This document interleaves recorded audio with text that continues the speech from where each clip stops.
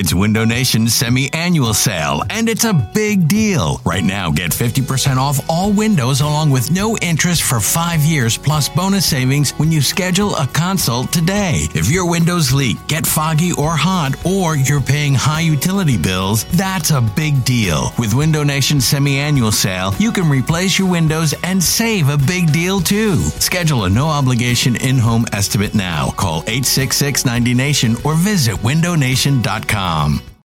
It's the most anticipated WNBA season in history. And you know what that means. Court is back in session. Welcome to Queens of the Court, an Odyssey original podcast. I'm your girl, Cheryl Swoops. And I'm Jordan Robinson. All WNBA season long, we'll be bringing you interviews with star athletes, analysis on your favorite teams, and lots of hot takes. Order in the court. Follow and listen to Queens of the Court on the free Odyssey app or wherever you get your podcasts.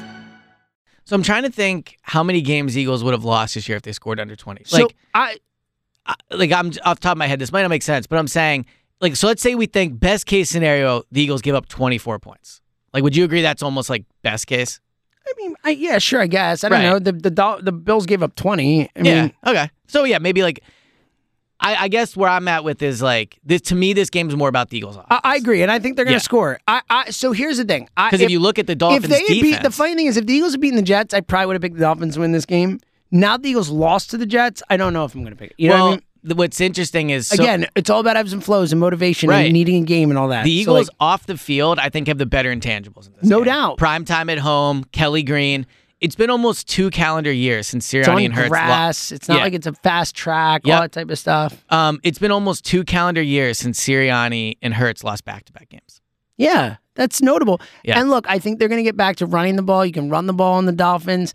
And I think that's going to be I know it's not your favorite, but I think the strategy is going to be keep the ball away from that Dolphins offense. So the reason I don't like that is because I just think it's a bit of a loser. It's a bit of a defeatist attitude. Because the Eagles are the best running team in football. Well, that's different. You're playing to your strengths. If you think, but you're playing to your strengths while also of course. What do you want to give that? Why wouldn't you want to keep the offense? No. All I'm saying is, if the Eagles go into the game, it's smart. And it's not a loser strategy. It's such a bad way to look at it. It's a smart strategy. Defeatist is maybe a way to put it. It's that our best thing is we run the ball well, and that's going to eat up clock, which is going to keep their offense off the field. That's smart. But I think if they go into a game and they say we can run on this team, and that's our best way to score points.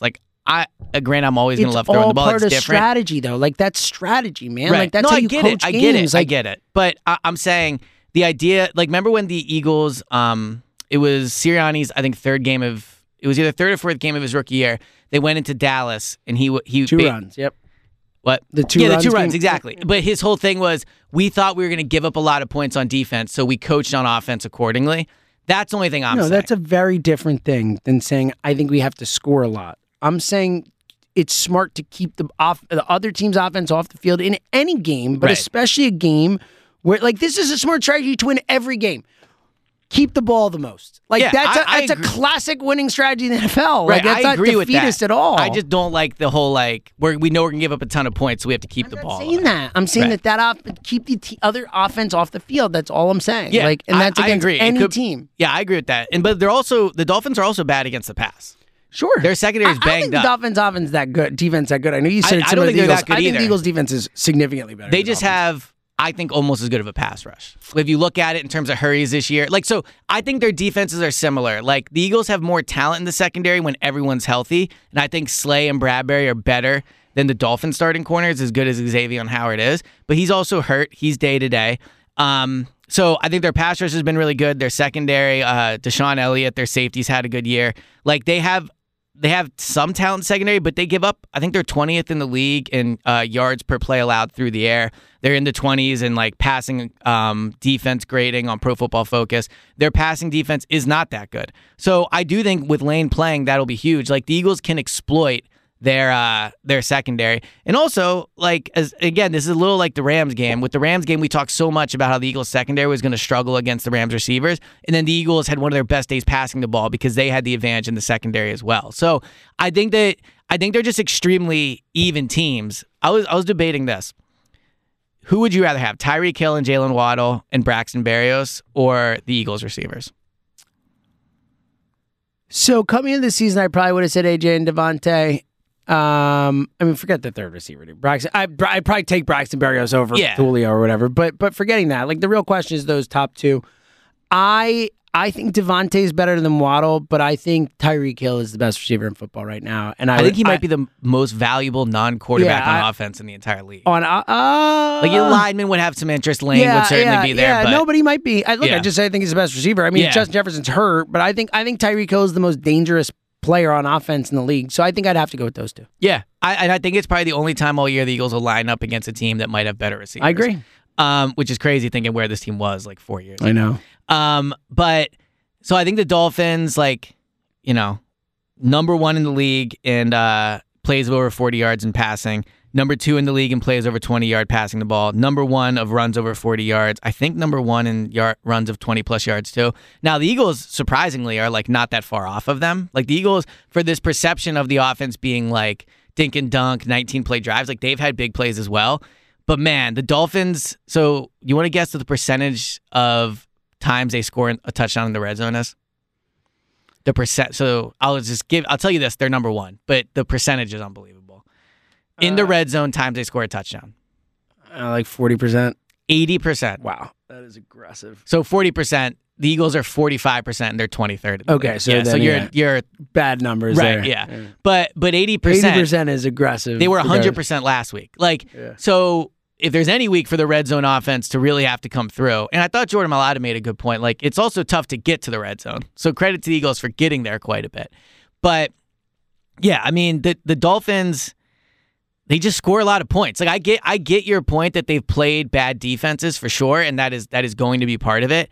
But like some of them really bad. Yeah, I just don't think like if this was, and maybe because you just said the Panthers, I'll use them as an example. If the Panthers 4 games into the season were like putting up a ton of points, you could probably look and go, all right, well, they're playing bad teams. Like, it's not surprising that the Dolphins are. I agree. Yeah. I'm just saying, like, the historic stuff, like, I think people are getting carried away with. Yeah, they've been the best offense in football this year. Right.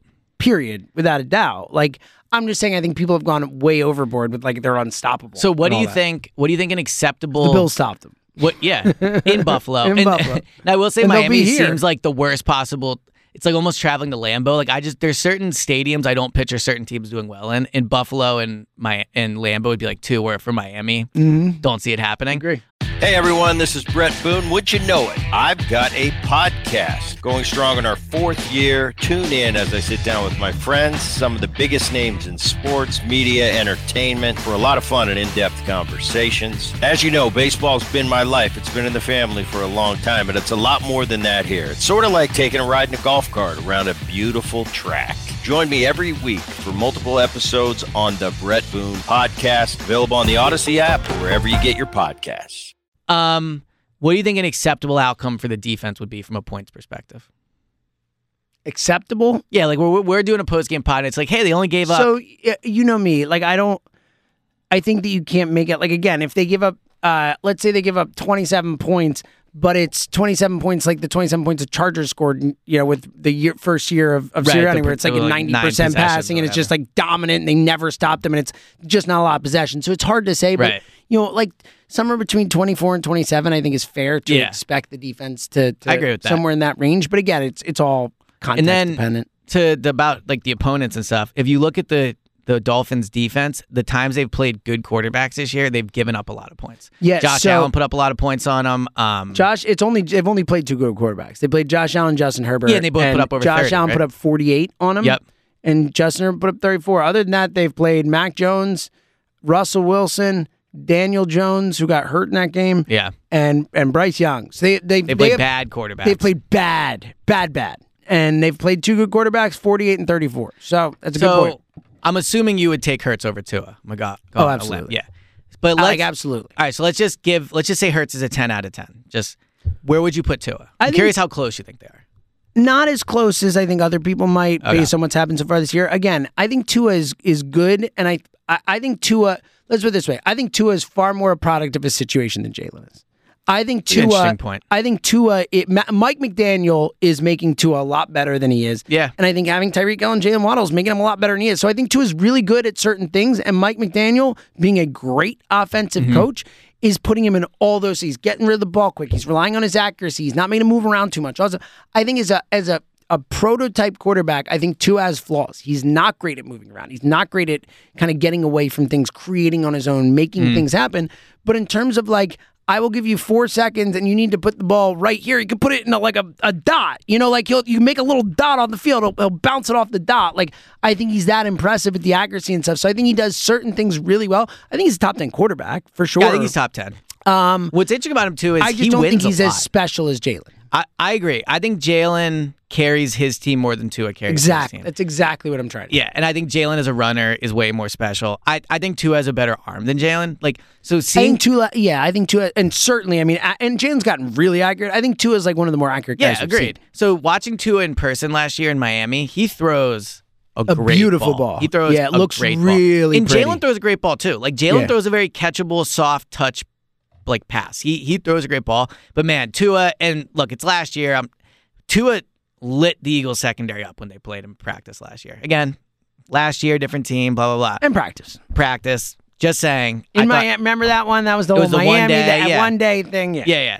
I'm just saying, I've watched Tua, like when my experience watching Tua in person was very impressive. So what also is interesting about I think the Tua, key is they have to hit him. They have to get to him. They have to pressure but him. teams They just have to- don't do that. Like, But that's because teams have not been able to do that. Yes, that's teams what I'm have saying. not been good enough defensive line And I wise. think it's a credit to Mike pressure-wise. McDaniel. I think it's a that- credit yeah. to Mike McDaniel, but I also think that like Jalen Carter and Hassan Reddick are going to be the two best linemen they've faced this Yep. year. So what I think is interesting is a lot of times when the Eagles play a team where they have a huge advantage on the offensive line, the team has to get rid of it quickly, and they're not used to doing that. So that's an advantage for the Eagles and a win for them before they go in. The Dolphins are used to doing that, right? So we'll see how look, again, it's Jalen Carter, Hassan Reddick, Josh Sweat. Like, I'm not going to say they're not going to impact the game because they're just so talented that you know they will. The other question I had for you was Sirianni or Mike McDaniel? Who would you take? I might take McDaniel. I think McDaniel's like, and I'm a leader of men guy, but I actually think he's both. I think he is too. I I think he's McDaniel, awesome. like his players relate to Yep, him. They seem to 100%. love him. He has created a culture there as well. And I think, again, going back to the scheme thing, I think he's probably the most creative offensive mind going right now. So yeah, that's a close one, and there aren't many I'd take. And look, McDaniel has not had the success Sirianni has, so it's really close for me on that one. But I might take McDaniel. I might too. There's McDaniel. I agree. Does have like the leader of men quality. Also, his offense is unbelievable. It was funny. I actually meant to open the pod with this as a joke, but clearly I butchered it. So yesterday, Sirianni's talking about how he takes plays from the Dolphins, and how like the Dolphins have such an innovative scheme and all that stuff. And I felt like saying to Sirianni, like, well, people take the tush push from you. Do you think they should ban what the Dolphins are doing? Just saying. But so I thought this was interesting. If you look at Tua's career, in 2021, which I'm pretty sure McDaniels was the head coach then, 6-1 to end the season. Last year before the concussions, 8-0.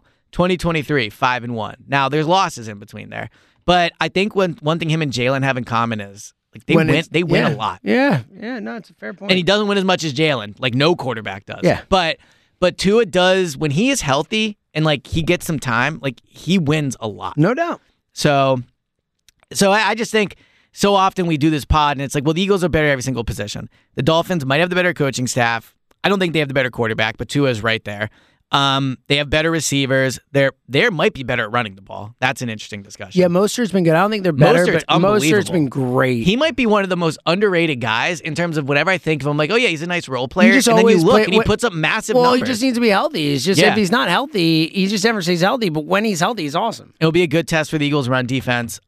which has been really good. So. Yeah. So they did the Dolphins just remind me a lot of the Eagles. But maybe we will just pick on Saturday. I don't know if I'm like ready. Let's pick on Saturday. We'll pick on Saturday. I need more time. But I do think the Eagles have the intangibles in this game. Like All right, I said. good. All right, so we're gonna make our picks on Saturday. We're gonna do the Bet Parks Picks pod. Then we've got our show on Saturday. Yes. Well, maybe. Well, maybe you'll be there. I'll be there for sure. If the Phillies sweep, I will be there too. So everyone pray for a Philly sweep. Yeah. If they I think don't, they're gonna I'll be doing pretty. I do too. I think they're gonna sweep. So we should be fine. Man, the difference in the stadium. Either way, the Bet Parks pod will be out on Saturday, no matter what. Correct.